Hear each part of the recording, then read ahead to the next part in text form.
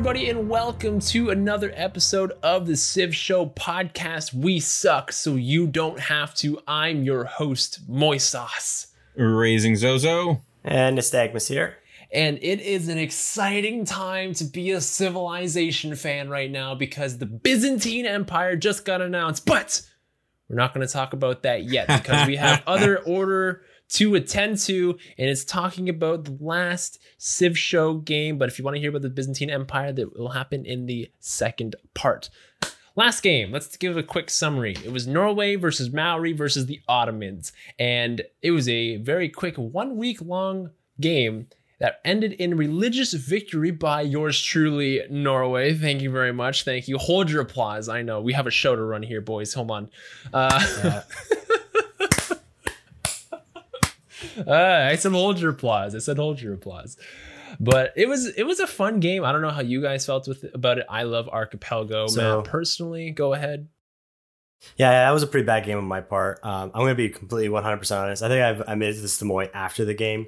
So I played that game after I spent 8 hours that day sitting in front of my computer for like a licensing thing for my job, doing like a bunch of like just talking through presentations and stuff. So I was pretty much on autopilot most of that game, and I went down the wrong tech tree. Yeah. So I did not go for mass production and get shipyards that Maori need to boost production on Archipelago map. So that kind of ruined me. But I was dazed and confused. And so I will blame that to my forever, basically. All right. So valid excuse. That's a valid excuse, I guess. Zoe, how did you feel about that game? I felt I had a pretty terrible start, like slow. It was a very, very, very slow start. Not terrible. Like I liked my area. It took me, and this is me these days anyways. I usually take my time now and then explode. The two things I liked about that game, number one was what Zozo became. I think I can bring it up here in the chat. Yeah, do you have a photo? Yeah, I think I have a photo here. Oh, your mausoleum, right? You built the mausoleum of Halicarnassus, right?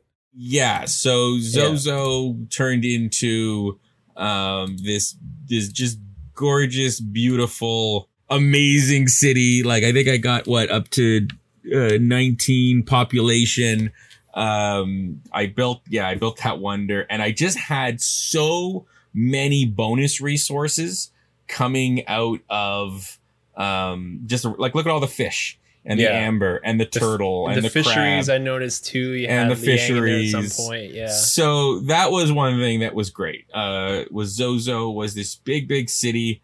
And I was even able, I don't know if you can see at the bottom there, I was able to pull off the bazaar, of Zimbabwe. Yeah, I see Grand Zimbabwe, and the then Grand left of that, Zimbabwe. I'm not sure what that is. That's it looks the, like a little fort. The Alcahama.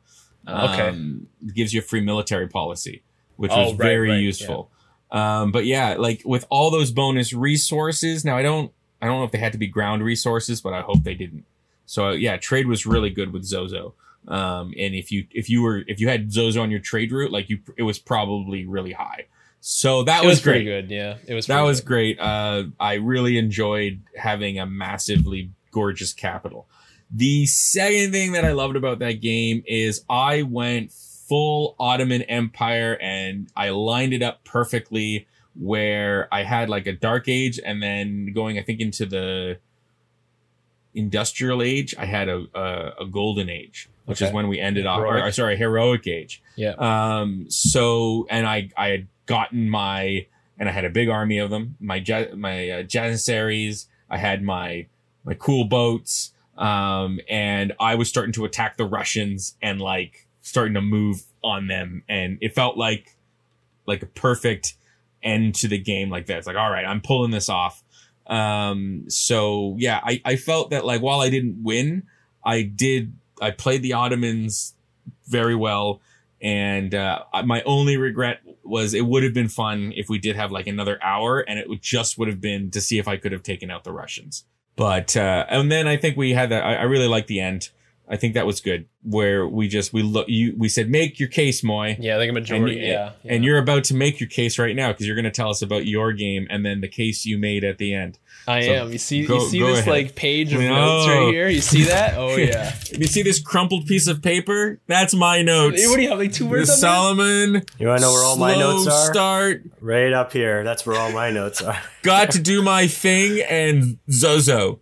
Those are my notes. I have like complete sentences and paragraphs. Hey, all hail the Sneck. The Sneck and Beckons, and it now you can see it has a great tome to spread the wisdom. We're gonna publish that, by the way. It's gonna be the words of Sneck. Yeah, we'll write it on snake skin. I thought about having a winner blog. Whoever wins has to write a blog post once a week, or maybe once every other week, because we're depending on how long the games last. And like they just explain in full transparency their entire strategy, and every time it gets posted. I say I'm okay with that because the likelihood that I would ever have to write an entry in that blog is pretty low. So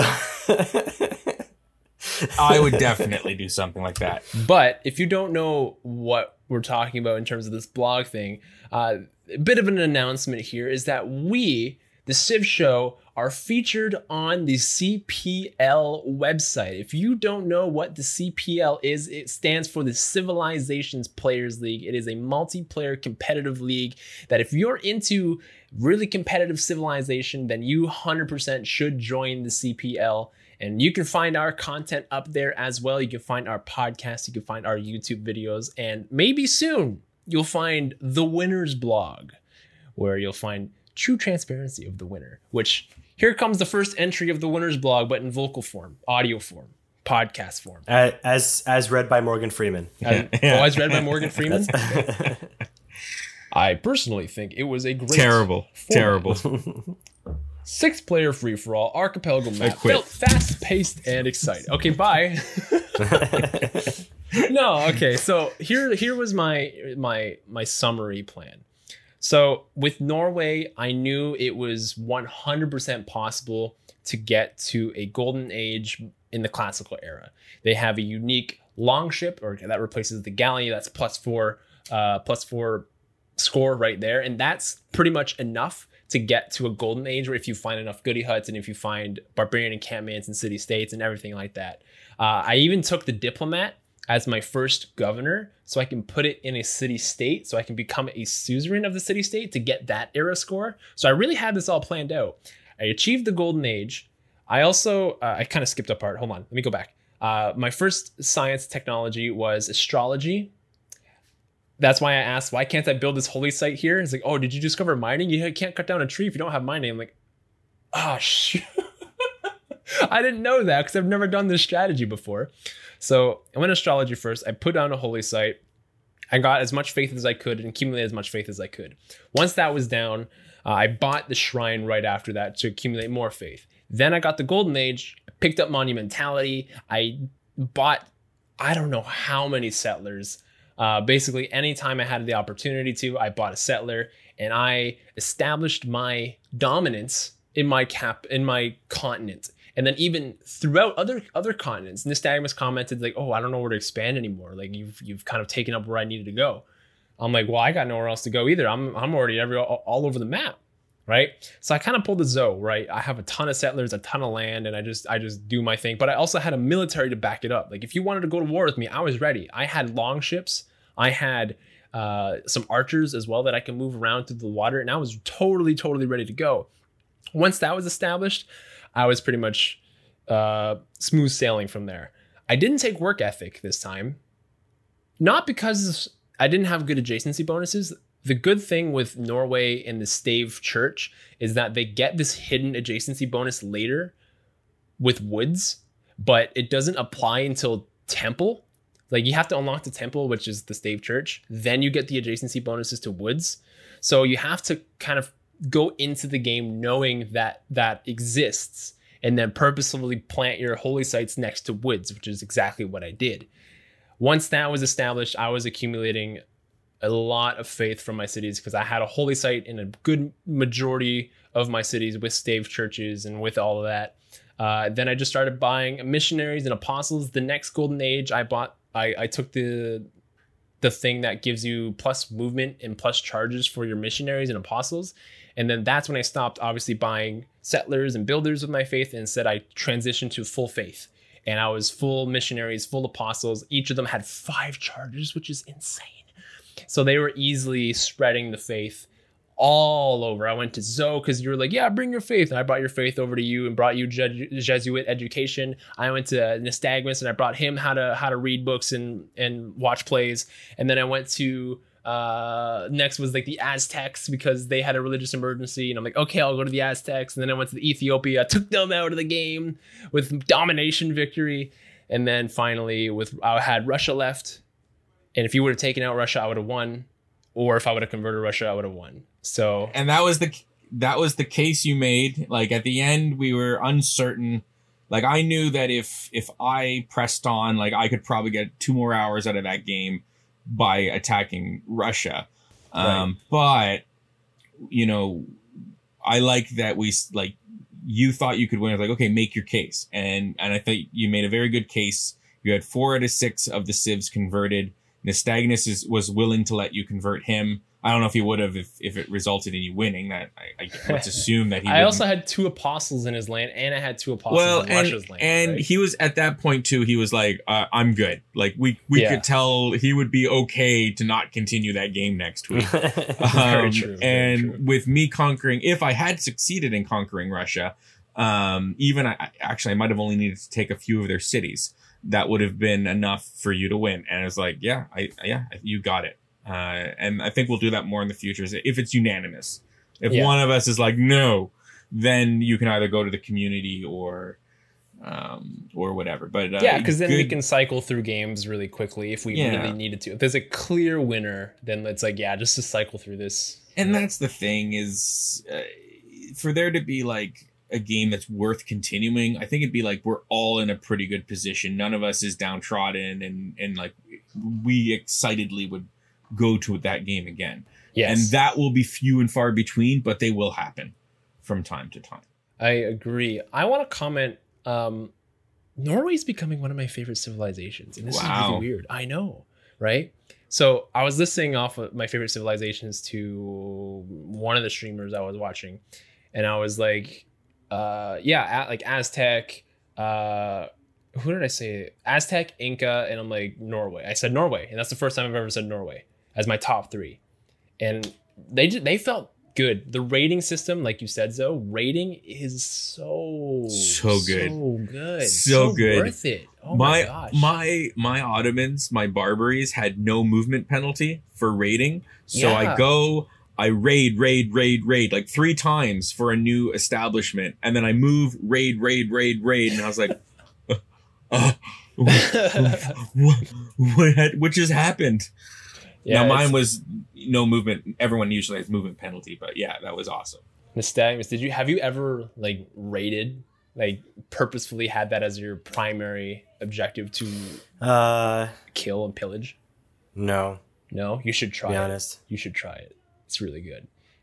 You guys are bad influences, man. No. The other neat thing about that game was it was the first one in recent memory where we had no game modes on. Right? No apocalypse mode, no secret societies, no shuffle. And to me, the most noticeable one was the no secret societies. You realize how much of a like civ injection. It's like a shot of adrenaline to the heart. You know, four easy to earn governor titles. Like it's like you realize how naked you are, kind of thing. You just like you suddenly like look down and you're like, oh my god, I'm naked. Like what? Like that's what it felt like when Secret Societies was off. It was. Yeah, it does. It changes the game almost completely. To be honest, like it changes the pace.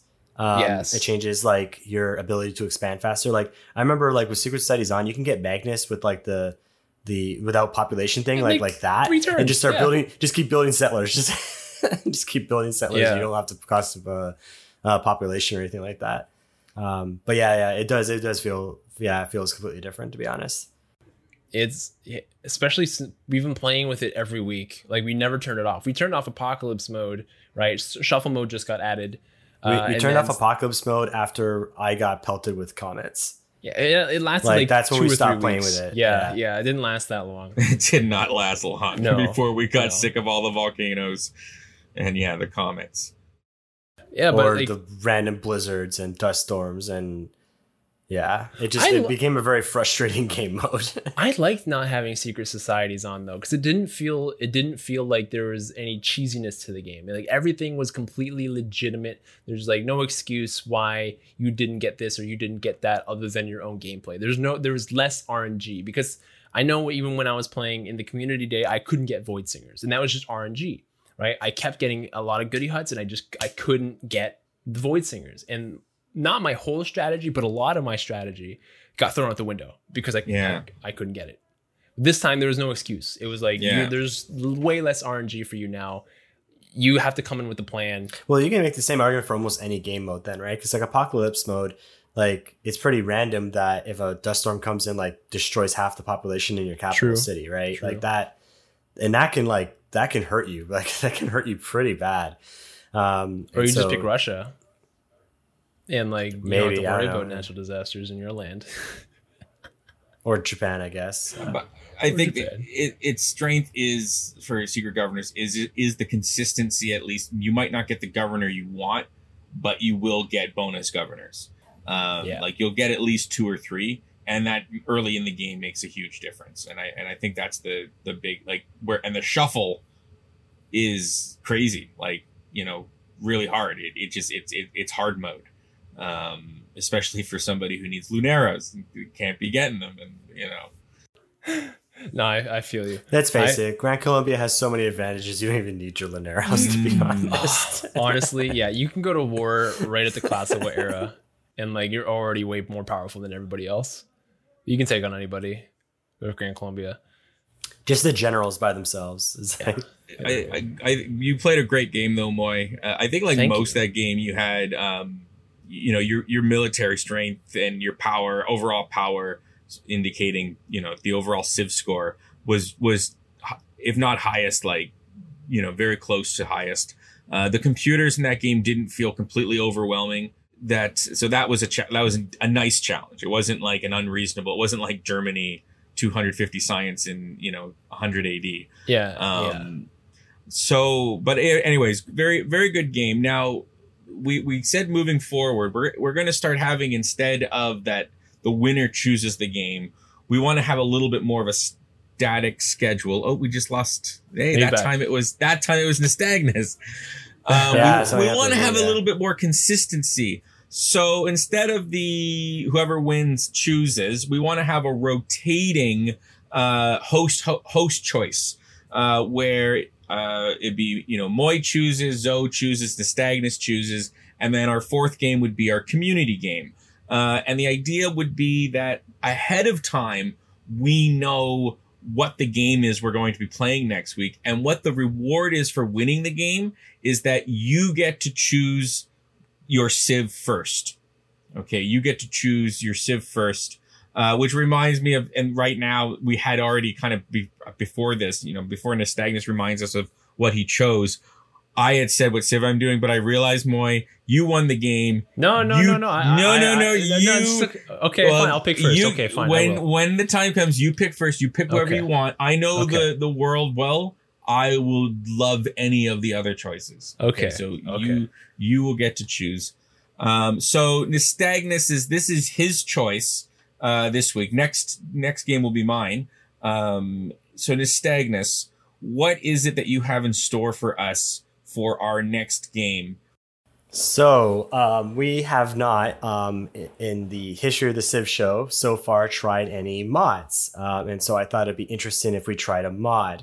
And so everyone kind of knows this already that, Zoe for sure is obviously some sort of nerd, and right, but I was a big nerd back in the day too, still am, and I was really into Warhammer, the fantasy Warhammer, And so I have a 1500 Dark Elf army actually, with the figurines and everything and stuff like that. So I am choosing the Warhammer mod Fantasy to play for the next game. And so with that, we have the mod ready. There's a bunch of different civs for it. In case anyone doesn't know, if you're not familiar with Warhammer, kind of similar to the world that Tolkien created for Lord of the Rings, right? So there's like elves, there's humans, there's dwarves, right? And so on and so forth. And so it's very similar to that, although it's got its own lore to it. That's not like Lord of the Rings. So there's not like Sauron or anything like that. So without further ado, I think Moy is the one who's going to choose his civ first. And Moy, before you choose, I want you to know I'm not choosing that civ. I've changed my mind. I already have one in mind. I already mentally prepared for me to play this civ. Don't worry about it. So I am going to be picking. The more I read about this guy, the more I want to play it. So like that's when he said like, don't worry about it. It's totally fine. I will be playing. He's called Lord Mazdumandi. He is the Lord of the Lizard Men. And the way they describe him is really weird. I don't know if it's totally appropriate, so I'll not say it out loud. But he looks like a frog. And it says, yes, all the Pepe jokes have been made. No, they're not funny anymore. And I like that. So I'm going to be playing this giant frog. He is a race known as the Slan. And they are one of the most ancient of ancient races, and they possess great magical powers, and they're carried around they're like really big frogs, okay? And they don't hop around anymore. They're really fun in the Warhammer Blood Bowl game though. They hop around a lot. But anyways, so I'm gonna be playing the Lizardman, Lord Mazdumandi. That's my dude right there. All right. Oh, yeah. All right. Oh, do I choose next? Yeah, you're up, you man. Go ahead. Okay, so I am presuming, because I know the lore well, I haven't checked. I'm presuming that this is in here. With 43 civs, I hope that it's in here. I am going to be the Vampire Counts. So that is as long as that civ exists, I will be the Vampire Counts. Vlad von Karstein leads them. All right. I will be the Vampire Counts. Okay, excellent. Manfred von Karstein leads the Vampire Counts. Yes. Yeah. Oh, there's also Vlad von Karstein. So there's two. There's two. I'll take a look. Manfred and Vlad. Probably two Vampire Counts. And then there's Luther Harkin that leads the Vampire Coast. Vampire Coast. I'll choose between one of them. Okay, so we don't know. Probably the Counts. Without knowing anything about it. And I kind of gave it away, so I'm going to go by my current, the army I currently own in real life. And so I'm going to do the Dark Elves. So there are many two main Dark Elves that are in this mod. I'm going to choose Morathi, who is the hag sorceress of the Dark Elves. And so I'm going to choose her to be the leader of the Dark Elves and lead them in this next game coming up. Now, if you don't know anything about Warhammer like I do, don't worry. Just come by on the Civ show on Sunday, and it's still going to be Civilization. It'll still be Civ. And I tried it a bit. It still looks the same. It's just there's some wacky units and other wacky stuff. I actually do own Skaven for Blood Bowl, but I thought let's do something a little different, mix it up a bit. So, question to Stagnus. For the map is a pre-made map. Do I get to decide if there's modes, or do you want to specify? I'm gonna put a hard stop on no apocalypse mode. No apocalypse mode. No apocalypse mode. Okay. I am going to say definitely let's throw the governors back on. Although secret societies. The thing is, from playing the Skaven, there is some wacky buildings in there. The Skaven got their barracks also made science like a library beside a mountain. So there's weird things in there. So it's do we want to go full, cluster F, or just see what the game provides us? What do you guys think? Because I personally think let's just try the mod how the mod is personally. Yeah? Okay, because then if you introduce secret societies, you're the bank which maybe it's replaced by something in the mod, is now going to be replaced with just whatever the bank, like the whatever it is in you know what I'm talking about, in secret societies, whatever the replacement is. Can I Gilded decide? Vault. Oh yeah. Yeah, Gilded Vault. Can I decide how many city states there are? Sure. Yeah. There you go. All right. As much as can fill. As many much as we can do. fill. Okay, Maximum city states. Okay. The map was big and empty, so I think a lot of city states will help fill it out. Okay, that's very fair. Okay, so we have a Warhammer mod, max city states, and we have our civilizations as well. I don't remember them, so I'm not going to repeat them. Lizard folk, the lizard vampire counts, lizard men, vampire counts, and the dark elves. And the dark elves. There we go. We're going to nerd you up, boy. Oh, it's going to be... I'm looking forward to it. I think this is going to be a lot of fun. I'm looking forward to it. Yeah, I am too. And let's take a little bit of a break. And then when we come back, we're going to get into the fun stuff of the new Byzantine Empire and the goal, what we know about the goal and what we can predict about the goal as well. Don't go anywhere because we will be right back.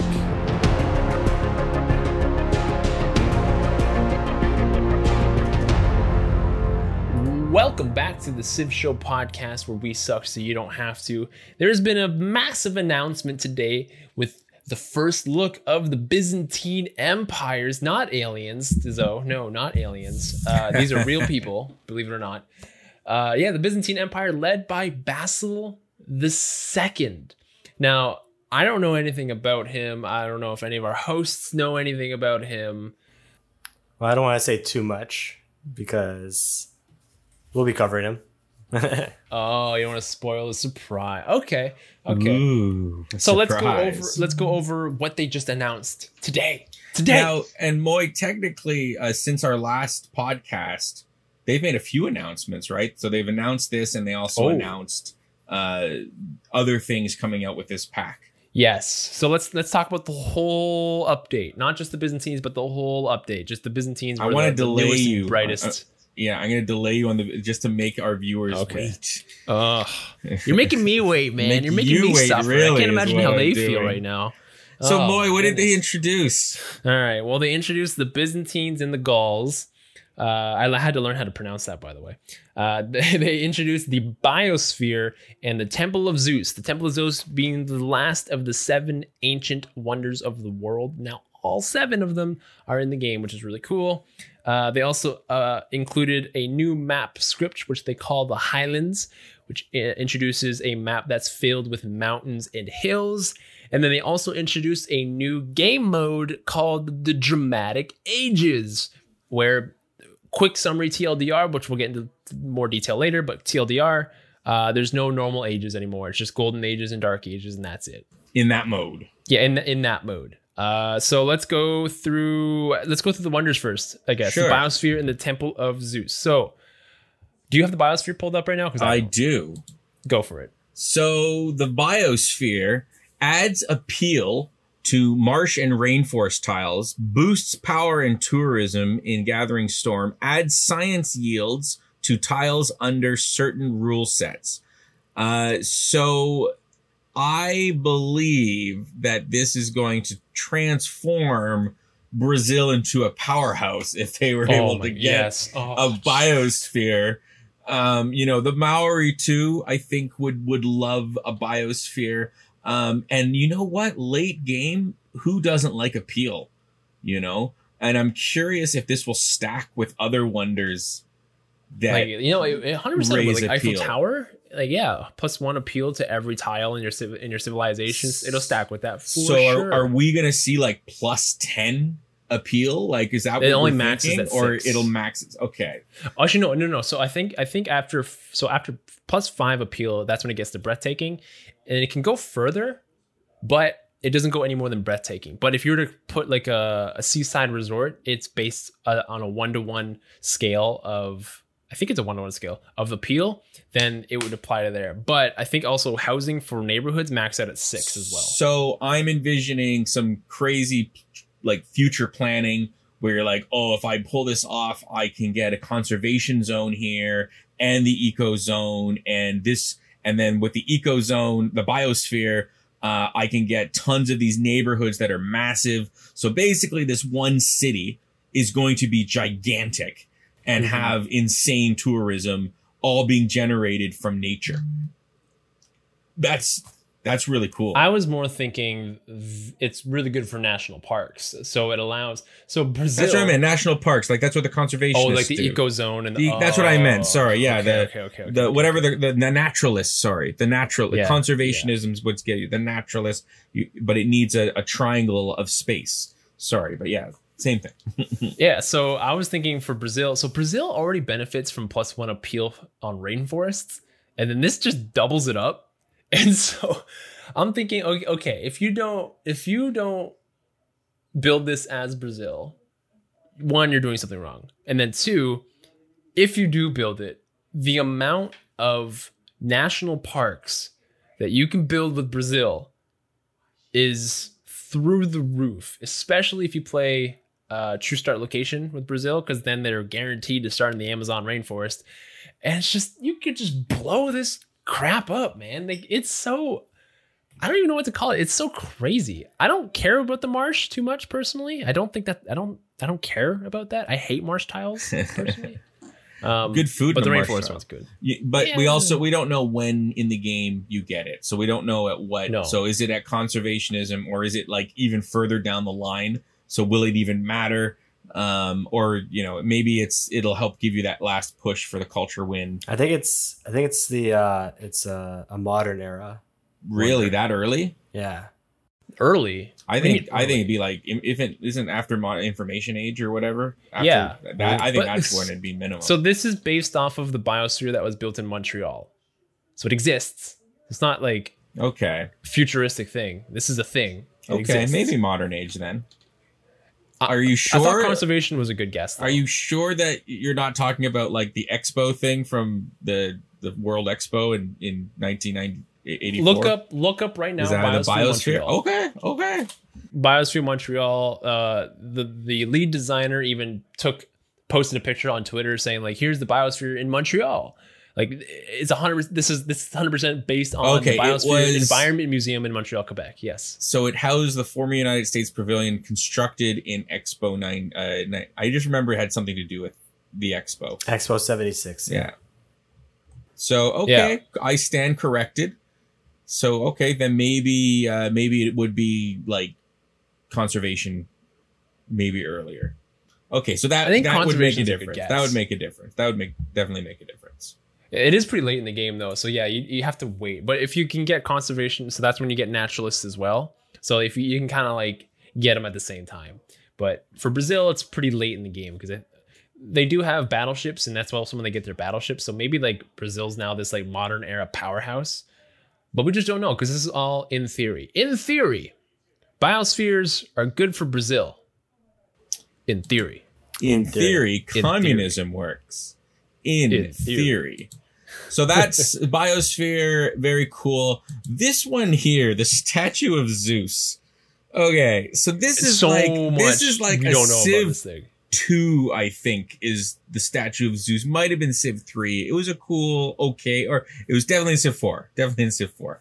Statue of Zeus, definitely in Civ 4. So this grants free military units to the city it's constructed in. And it grants. We don't know what kind of units those are. So we don't know. Is it like once an era you get a free unit, which I think would be cool if it was once an era you get a free melee unit or something. It's probably once an era. That's how it's going to work. Maybe. Yeah. Maybe. Or is it like you suddenly get a stack? The OP thing would be if it was kind of like that thing that Zoe did with England, where if you build a unit, you get a second one for free. Right. Grants free military units to the city. That could be it. That could be it. Yeah. Okay. The fact that this is available in the ancient era, and if you build one unit, it could. There's no way. I refuse. Unless it's either one only in one city. Remember that it is good, but being able to build it double, you have to have the economy to actually support these units. Right? That's not hard to do. It can be very hard, and it can be very easy to destroy the infrastructure. Right? If you're facing an empire that has such a big. We don't know if this is the case, though. We don't know if it's the case. It just says that it grants free military units to the city. I think, though, I think Nystagmus, you said it. I think you're right. I think it'll be something like either once per era, or it'll be an ancient era. What's it called? Maybe it Arsenal. doubles up until the ancient era is over, or the classical era is over, and then it stops. I was just thinking maybe it just gives you like 2 units or 3 units, 3 of like your whatever anti-cavalry unit is, because it also gives you 100% production bonus to all anti-cavalry units, right? So that's the double thing for it. Really good for Shaka and Zulu, who has the Impi as their unique unit. Really good for Sweden, who has, I don't remember what they're called, but they have a unique anti-cavalry unit for them. As long as its abilities continue throughout the its entire build, right? So presumably it's empire-wide, whole empire-wide, 100% production bonus to anti-cavalry units. Seems pretty good. Anti-cavalry units aren't used that much. I don't know if you really I don't know if it's going to be empire-wide. It might just be for that one city. Really? Do you think so? It says grants free military units to the city it is constructed in, grants a production bonus towards anti-cavalry units. I'm presuming it's empire-wide. Is there a wonder that's like that for any other type of Venetian Arsenal? The Venetian Arsenal is, which that's what I was trying to say earlier, is whenever you build a boat, you build 2 boats. It grants a production bonus towards anti-cavalry units. Is there another wonder that provides a bonus to building a type of unit? So Venetian Arsenal got changed. Oh, did they? No. So in Rise and Fall, it got changed. Instead of building a double boat, it was 100% production to all cities' boats. Oh. And then I think they changed. I guess they changed it back to the double boat. I never noticed that difference. The double boat was in any city, as far as I know. Yeah, it's in any city. Yeah, but they changed it, and I guess they changed it back. Because I remember at one point, thinking like, "Oh, thank God they changed this because this was really broken, right?" And I guess because even like during the Civ show, that's when I discovered they changed it back, and I was like, "Oh, I thought this was just a base 100% production bonus." Venetian Arsenal gives you a naval unit trained at any one of your cities. Additional, That is that's basically that, but there's no wonder that I don't believe there's any wonder that actually adds like a percentage bonus that says like archers are built at plus 50% production. I don't think there's a wonder that does that. No, just policy cards. Yeah, or general production or general whatever. So to have that, it grants production bonus towards all units. I don't know. I have seen things where it says this city build something at this percentage bonus. So I could see it being anti-cavalry are built at the city at half, or at, plus 50%. But now that I mentioned, I actually could see them do a Venetian Arsenal for military, for ground units. I could see that. I think because they specifically chose anti-cavalry, that's why it can be empire-wide, because anti-cavalry is countered by melee, and melee is usually like the go-to melee unit. It's like if you had a choice between building anti-cavalry or melee, you're probably going to choose melee over anti-cavalry, unless you have a specific reason to build this anti-cavalry, like you're playing Grand Colombia or you're playing against Poland. Maybe this is a hard counter to Grand Colombia. Right. This is probably it. Think about it. How many civs use cavalry? Like tons of civs. Mongolia, Colombia, Canada, United States, Arabia, Byzantine, Scythia, like Ethiopia, Moscow, Hungary, Russia, Mali. A lot of units, a lot of them are cavalry. The Egyptians, it's almost silly how many cavalry units there are. So maybe it is something that's specifically focused on anti-cavalry, and maybe the free units you get are anti-cavalry units. That's what I think too. I think the free units are anti-cavalry. That would make the most sense. Be interesting. Bunch of pike and shots, and it might be to a certain era. It might be that only to this era. Who knows? I doubt it. But either way, it sounds like a freaking powerful one. I doubt it too, because they're leaning more towards let's make it broken and then we fix it later. I like that. It's kind of like ask forgiveness.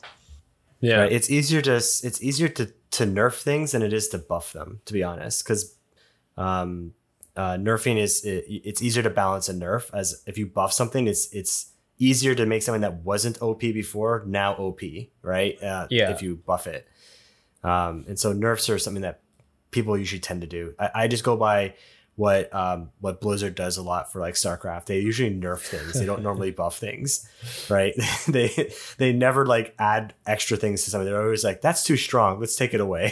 See, Dota 2 is the complete opposite, where they buff everything. And so like their philosophy is, if everything's good, nothing's good. Yeah. If everything's OP, then nothing's OP. Exactly. And that's how secret societies works, right? If everything's OP. I just go back to one of my best comments, which is, I'm kind of hearing that because it's not OP, it sucks. Yes. Yeah. Yes, for the Hermetic Order. Which kind of is a good segue into Byzantine Empire. Well, Zoe's got something. My official guess for the statue of Zeus is that it'll turn the city into a Venetian arsenal for military units, and I'll go the extra like guess and say for cavalry units specifically. So build 1, get 2. That's my guess. I'll take a guess. I think it'll provide you 2 anti-cavalry units of whatever the highest technology you have, and like every era, and then 100% production bonus towards anti-cavalry empire-wide throughout the whole game. That's my prediction. I'm going to go with the most OP option, which is because that's just the way they are. And so I'm going to go with, it gives you 100% production bonus in all your cities for anti-cavalry units, and it will grant you a free military unit no matter what military unit you build. Oh, it just does it. It just gives it to you. Yeah. Just like the Venetian arsenal. It'll just double whatever you build in that city. Yeah, I could see that. Oh, I like that. I like that philosophy. I'm going to go with the most OP I can think of. Yeah. I do remember in Civ 4 when you like were friends of the city state, it would randomly give you, Civ 5, it would randomly give you a military unit at any point. Maybe it's just that and we're all overthinking this, but I don't know. But I like our predictions and we're gonna stick with those. Let's move on to the Byzantine Empire. So this was exciting. This video, like watching it today, I was like, holy crap, this Civ is great. Yeah, it's one of those, not like Poland where they're all over the place. This is like, I get it. It's got a very clear cut strategy. This is how this Civ wins the game. This is what it does. This is what makes it good. What a crazy great Civ. Who wants to crack this one open? So one of the biggest things when I heard about this is, I was always wondering, because it obviously very conquest religious victory, right? But they kind of merged the two into like a single kind of unit where you can spread your religion you could technically spread religion without building a single missionary with this Civ, right? Yes. So technically speaking, right? Technically correct is the best type of correct. And so, and one of the things I was thinking of was, is there an ability that you would, even if you're going for a domination victory, would you accidentally win a religious one because you're just spreading your religion by defeating units left, right, and center? And by the way, you spread your religion to other cities if you defeat city-states. I just wonder if like you're trying to take over the last Civ in the game. Like you're like, it's like, okay, one more capital I have to go for. And you just keep on defeating units and all of a sudden all the cities convert and you win a religious victory instead. I love that. It's like, guys, so obviously the most important thing about Byzantine Empire is, in order to get at least 50% of like what if its abilities is, you must get a religion. Yeah, you must have one. But they gear it so that you almost your better chances to get a religion. So there is an ability in there that they're better chance to get a religion. Kind of like Russia with the Lavra. It's like you have a better chance to get a religion. They also have something in there too. We can get to when we get there. Yes. So the ability that you were speaking to, Nystagmus, this is neat. So this is called the Taxis. So it's a +3 combat and +3 religious strength for all units for each holy city converted to Byzantine religion, including Byzantine's own holy city. Okay? Also important. So holy city this is where the religion is founded. Yes. And then you get so no matter what, all of your guys are getting at least a +3 if you found a faith. Now, boom. Now, know, when you factor that, like, this is basically a religious jerk Civ. because they want to stop your holy city. If they convert your holy city, you're in big trouble. All right. If you like, likely your religion is dying now that your main holy city's dead. So but there's more, guys. There's more. Oh, I know. Byzantines' religion, including Byzantine's own holy city. So Byzantine's religion is spread to nearby cities when a unit from an enemy civilization or city-state is defeated. We talked about that. Yeah. I know. I'm just giving the actual what it's doing it. +1 profit points from holy sites. So that's the very likely they will get the faith that they need. And this ability, like to convert cities you're attacking, they have to fudge. They got to nerf Crusade. Like, I don't think they're going to. Otherwise, you obviously, honestly, you're going to. The other thing too is I think we're going to focus. A lot of people are going to focus on the religion and conquest part, but with the changes in amenities for getting a static and stuff like that, I think Hippodrome is also going to be overlooked because Hippodrome is kind of OP too. Like you get +3 amenities, right? Yep. And then when you get the zoo or stadium, the amenities extend to all city centers. 6 tiles out. And when you build it for the first time in your city, you get a free heavy cavalry unit. Freaking heavy cavalry. You get a free one when you build the Hippodrome. Yeah. You get a free one when you build an arena, and then you get a free one when you build the zoo. Every time you build a building in that square. Here's the kicker, though. So I had clarification. And those units have no maintenance costs. Yes. And they're free. I had clarification for that. So Carl, aka Borderline, he's the QA lead for Firaxis. He was in a couple of streams today, and there was clarification of what that really meant. So what that means is, for example, if you were to build a tank, you need to have 1 oil, and you also need oil to maintain that tank. So what the no maintenance cost really means is that you don't need that resource to maintain and build that unit. So let's say, this is very common in the Civ show, I don't have oil. I can't build tanks. What the hell is going on? Don't worry. Just build a freaking hippodrome or the arena or the zoo, and you get one absolutely for free.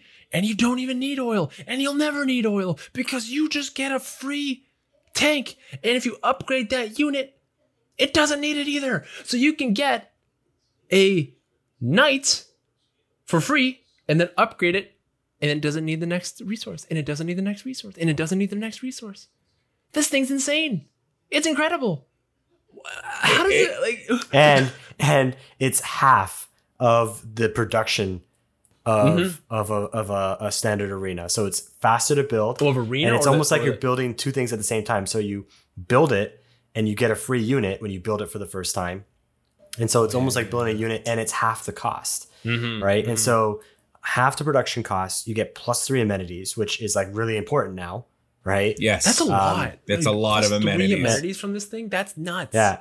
This is like if a golf course was a transformer and transformed into a tank and then shot at people, right? Like, yeah.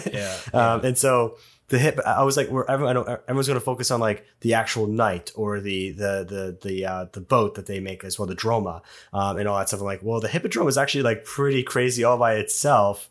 And it plays into their other special unit, because then you can get the special unit just by building entertainment complexes, because it's a heavy cavalry unit.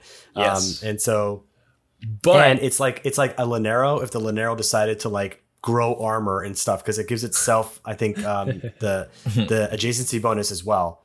That's what I was questioning. I don't know if it did that or not. I don't know if like you need 2 of them and they give it to each other, or if it actually applies to itself. I have no idea. You're talking about the Tagma? Yeah, the Tagma. Tagma. You know, so you know the Tagma now? Yeah, I know the Tagma. Let me hold on. Before we move on to that, let me compare and contrast this to the entertainment complex. So the entertainment complex still does give you 6 tiles away for zoo and stadium and stadium. So that is normal. So that's not specific to the hippodrome.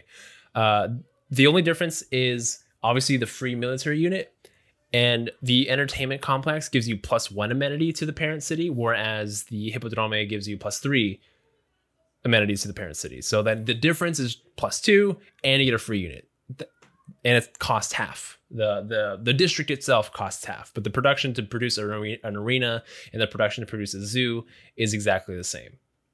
Just to clarify that one. Let's move on to the unique units. The what do you call it? The Tagma. Tagma. Yeah. So this is, they get a couple unique units. They get one is a boat, and then their leader grants them an extra unit. So the Basil II gives you the Tagma unique unit. So you get it at Divine Rights. So when you get some monarchy, and it's essentially a knight that is a general. So it's like a knight that has an aura. That's a good comparison. +4 combat strength, but it also gives +4 religious strength. So it's like a religious general who is leading either troops or missionaries. Take your pick. We're a coming. I don't know if a monk counts as both. I don't know. Or that. And it does it to all units. Right? So it's not just to each other. Like Luneros gave each other it's nearby land adjacency bonus, but it's nearby. It's any land unit. Yeah. So you can. But that one also stacks. I don't think this one stacks. Lunero specifically stacks. This one I don't think this one stacks either. No. But yeah, it's a good comparison. It's basically a great general that can also attack. But the warrior monk is specifically a military unit. Religious strength means like missionaries and apostles. Okay, I wasn't sure if it did something effed up where it gave them both. No, but plus theological combat in any sense is incredibly strong because it's impossible to have stronger theological combat unless it's with a policy card or with a theology. That's the only way to do it. It's policy card and their abilities, theology. Well, they get the upgrade, right? They can get the +20 upgrade, but like basically what this means is Byzantine will never lose a theological combat ever.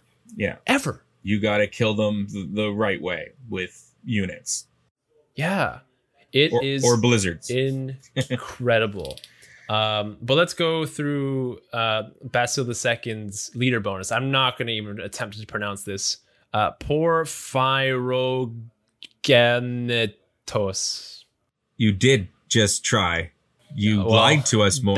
You lied to us. Based off of what the video said, that is not even close. Porphyrogenetos. Yeah, I know what that is. Porphyrogenetos. This ability is crazy. Porphyrogenetos. It is insane, and it plays really well into the civilization ability where killing units can convert a city. Before we tell what it is, the comparison I make for this is the time that Moy had a heavy cavalry unit and he brought a battering ram with it. Well, they're like, that's a great idea, and that's what the Byzantine Empire basically did. Literally went through my head. The exact same thought. I'm like, wow, they brought my dream come true. Yep.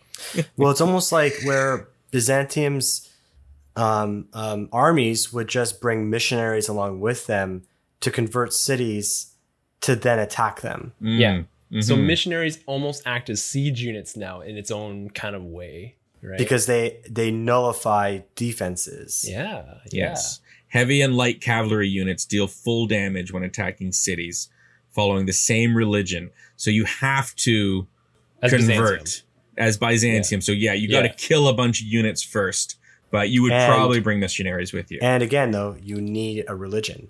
You do need that. And if you can deprive them of one, but it would be so hard to stop them. It would be so hard to stop them from getting religion. It would be so hard because the +2 great people points, great profit points when you build one holy site, and then you just go do 2 projects and you got yourself a great profit. Now the only person who can beat them, I'm sure, is probably Russia. Only person who can beat them through religion. Yeah, or there are ones I think right off the bat get faith from certain tiles. The Mali get faith right away. That doesn't mean great profit points though. No, right? But it means they're gonna get faster to the first Pantheon, and they'll get faster to the holy site or not the great profit points. Religion propagates religion. Okay, if you get the first this works so. Dude, Okay, if I get my first Pantheon, okay, and I take the desert one, okay, and I'm playing and there's desert everywhere. Okay, my first holy site is going to have considerably more faith that it's generating. I'm going to be able to buy my guys faster once I found my religion. Once you found a religion. Wait, no, pause. That's not the argument. The argument is getting a religion first. You need faith to get religion. You want to get faith. Well, you should.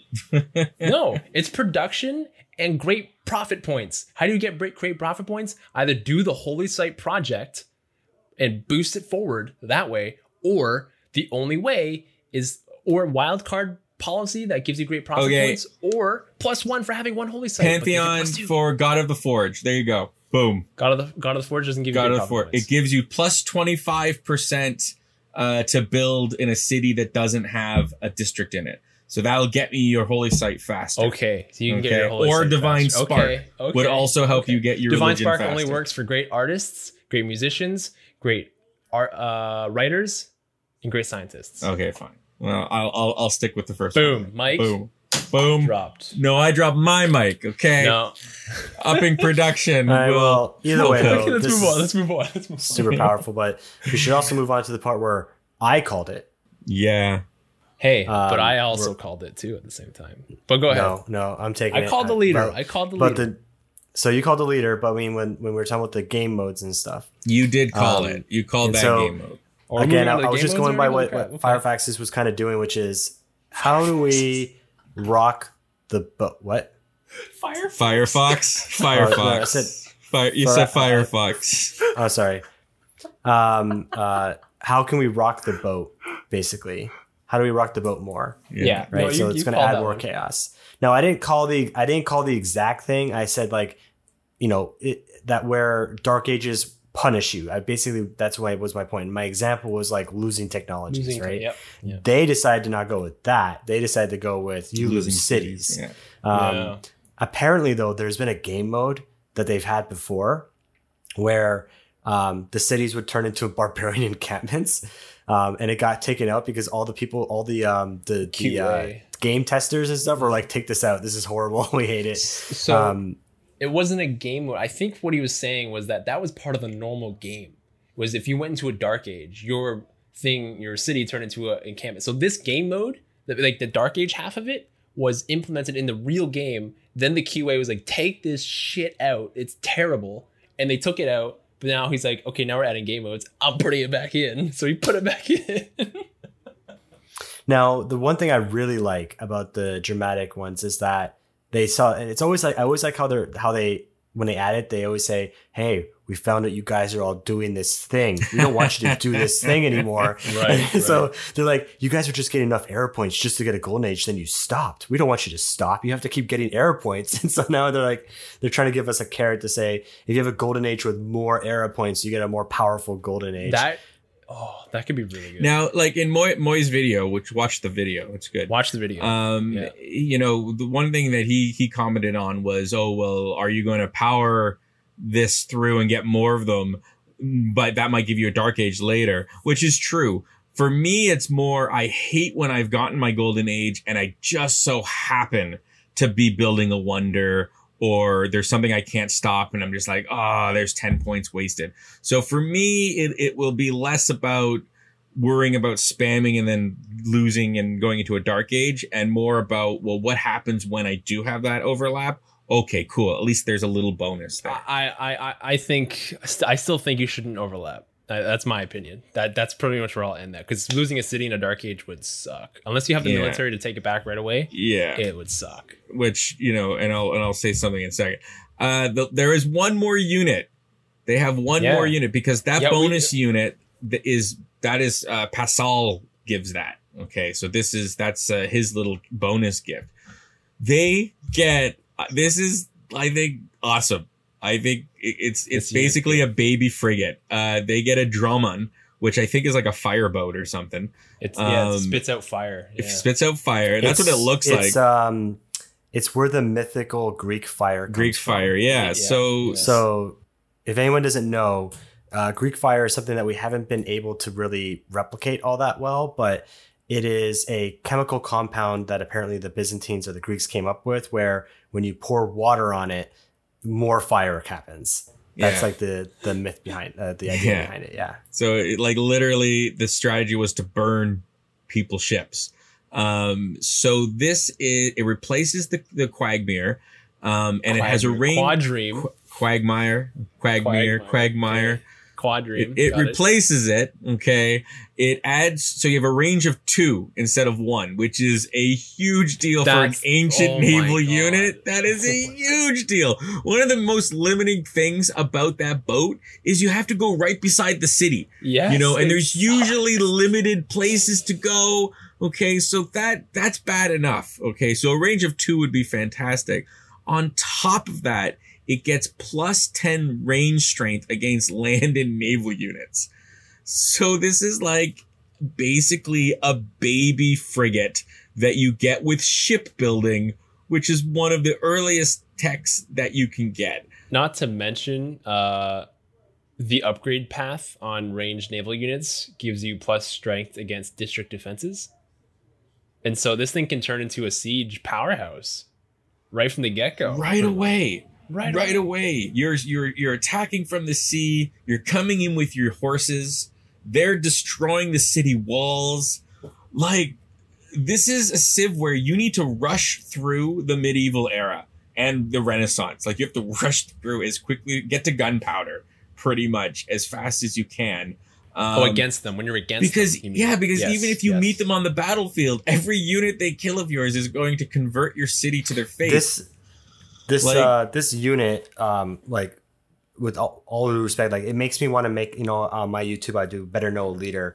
Sometimes I want to do a Better Know a unit. And this unit specifically is one of the units that changed history. Nothing's stopping you, dude. Do it. Go for it. Right? Like, for example, Constantinople, its walls, everyone knows about its walls, right? Its famous walls saved it. Yeah. But the thing is under several sieges by Arab forces, they were trying to be taken by sea because Constantinople is right in between the Mediterranean Sea and, it's right at that peninsula there.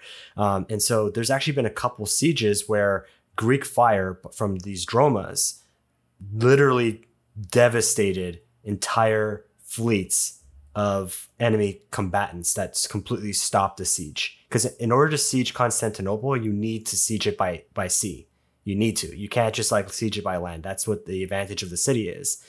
And so this Greek fire that they had, it was a closely guarded state secret. No one knew about it. No one knew how to make it except for the Byzantines. And it literally saved the city on several occasions. And so it's also in the mythos because we don't even know how they did it. We think we know how they did it. We don't know how they did it though. And so that's the kind of crazy thing behind it. I love that. I can't tell you the amount of times where I had a quadream and I thought to myself, oh, I can't reach it. Countless. Pretty much every time I build it. Oh, I can't reach it. It only has one range. Crap. That'll never happen ever again with the Byzantines. Not with the Byzantines. That makes me so happy. Like, and like they get it. The replacement, the frigate has an attack of 45. These guys basically have an attack of 35. Like, it's just incredible. I'm looking forward. When I announce the one little thing I want to say after we do the leader, this in its entirety, this whole pack. So I'll say it now. Very, very cool. And I will say that whatever after this game with the mod, my next game will be all of this stuff. Oh, yeah. So we'll do Highlander mode. We'll have this game mode on. And the choices of civs will specifically be Byzantine, Gaelic, the Gauls, the Georgia, because Georgia gets modified. And those will be the 3 choices. And maybe Scotland, because it's going to be a Highland map. But I'm going to specifically put those 4 choices out. And then the winner of this game gets to choose first. So that will add, I think, a little fire under our butts to win on Sunday. Because we all want to be... choose Byzantine. Yeah. You either Byzantine or the Gauls. Or the Gauls. It's like, or you could be Georgia or Scotland. They're a completely new sim in this new game mode. They're like completely they're basically crazy. completely different. Oh my god! So that's the reward, and we'll see all the rest of the stuff that's being offered. So stay tuned on Sunday for that. So let's quickly go over the Gauls, the Gaelic. Gauls, Empire. any guesses? We don't know anything. Okay, I think it's gonna be the leader. Is gonna be Vercingetorix. Nailed the pronunciation. Do you know who he is? I don't either. He was highly researched. This is highly researched. When you look at the mod, he's also the leader. No. He was the leader of the Gaelic when actually during their downfall, when Julius Caesar came into is it Gaelic? Is that like the country or Gaul? It's called Gaul. Gaul. So when Julius Caesar came into Gaul, he was the one that was in charge, and he defended against Julius Caesar, and he did so fairly well. However, Julius Caesar did run him over, but he's the most famous leader, as far as I'm concerned, of the Gaelic Empire. So that's my guess. Vercingetorix. Vercingetorix. I would agree with that. I think can't see another leader being chosen, to be honest. Mainly because Gaul as a concept is a pretty loose definition of like a bunch of different peoples. And the reason why you would choose someone like him would be that he's like one of the few times where they've been united in any sense, really. Like, and so he would be like the logical choice, to be honest. I'd be surprised if it wasn't. Like for example, I'm surprised that, Basil II is the leader, because I always thought that Justinian would be the leader of the Byzantines, but I'm not surprised by that. But in this case, I can't see anyone else being the leader. I think I'll go against the grain, and I think they'll announce the leader to be a famous, popular female in their legends or folklore. Okay, that's a good guess. It's like the Maya with Lady Six Sky. Yeah. A lot of people were happy about that choice. When I was reading on Twitter, people were like very proud that it was Lady Six Sky. So I think it was like Mayan natives that were saying that. So that was nice. Lady Six Sky was a real person, though. Yes. Okay, because there's actually Lady Six Sky was part of actually a dynasty of a bunch of female leaders who rose to power in that area. Okay. In the Mayan culture, so that's kind of like there's a lot of matriarchs that were in charge of various tribes in Maya during that time. She just happened to be one of the most prominent.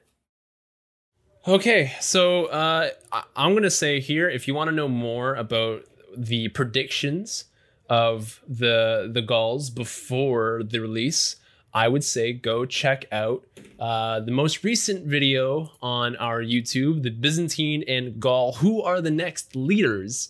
We have some predictions that are in there, some forensics, as well as we deep dive into what exactly was revealed during the video. There has been some hints towards what their abilities are going to be and what their unique building is going to be as well. I would recommend watching that one. Also, by the time you listen to this podcast, there's going to be another video of the first look of the Byzantines. It's going to be an analysis of what strategies are going to be best on launch. I personally think actually encampments are still going to be better than entertainment districts for the Byzantines until you get to tanks. I think encampments are a more consistent way to produce your units than a one-time building of an entertainment district. You can use it, it's still good. However, I still think encampments are better, plus great generals. Why wouldn't you just build both? Like that? You can, but I would prioritize an encampment over an entertainment district. The civilization suggests to me large cities because of the amenity bonus, which means they'll have room to do both. Then you also need like food and housing. Oh, sure. Yeah. Sure. You can get all that stuff. Cultivation. Anyway, you can find those videos on our YouTube at youtube.com, not /The Civ Show. Just look up The Civ Show on YouTube. It's the best thing I can tell you. Is there anything you guys want to add? Okay. So I actually did make, I know at the end of the last video, I said I was going to do Suleiman of the Ottoman Empire for the next Better Know leader. I think I'm going to switch gears a little bit and kind of start covering some of the newer civs that are coming out. I have decided to cover Basil II of the Byzantine Empire instead. Nice. And so that is the change I've made. And that's the surprise. I didn't want to talk too much about his history just because I am going to cover it in the next video. Okay. And so I did switch gears. I will do Suleiman soon though, because he's also a very interesting leader as well. And if you want to follow our social medias, you definitely should. We're very active on our social medias, especially on Twitter. Follow us at twitter.com/The Civ Show, or look up at The Civ Show. You can also find us on Instagram at the same at and of course, if you're looking for the more intimate connection, you can join us on our Discord. Very warm, welcoming community is awaiting you. It's where we have most of our discussions throughout the week about a myriad of subjects, including pet pictures, which are great. So join us on our Discord, and you won't regret it. We'll see you guys later. Hopefully you can join us on Sunday for the Civ Show. We'll be playing a modded Warhammer map. It's going to be very, very, very exciting and something that's completely out of our comfort zone. But if you guys enjoy modded civilization, or you're curious of what the heck that looks like, just like us, be sure to give us a follow and check us out on Sunday. Sunday. See you then.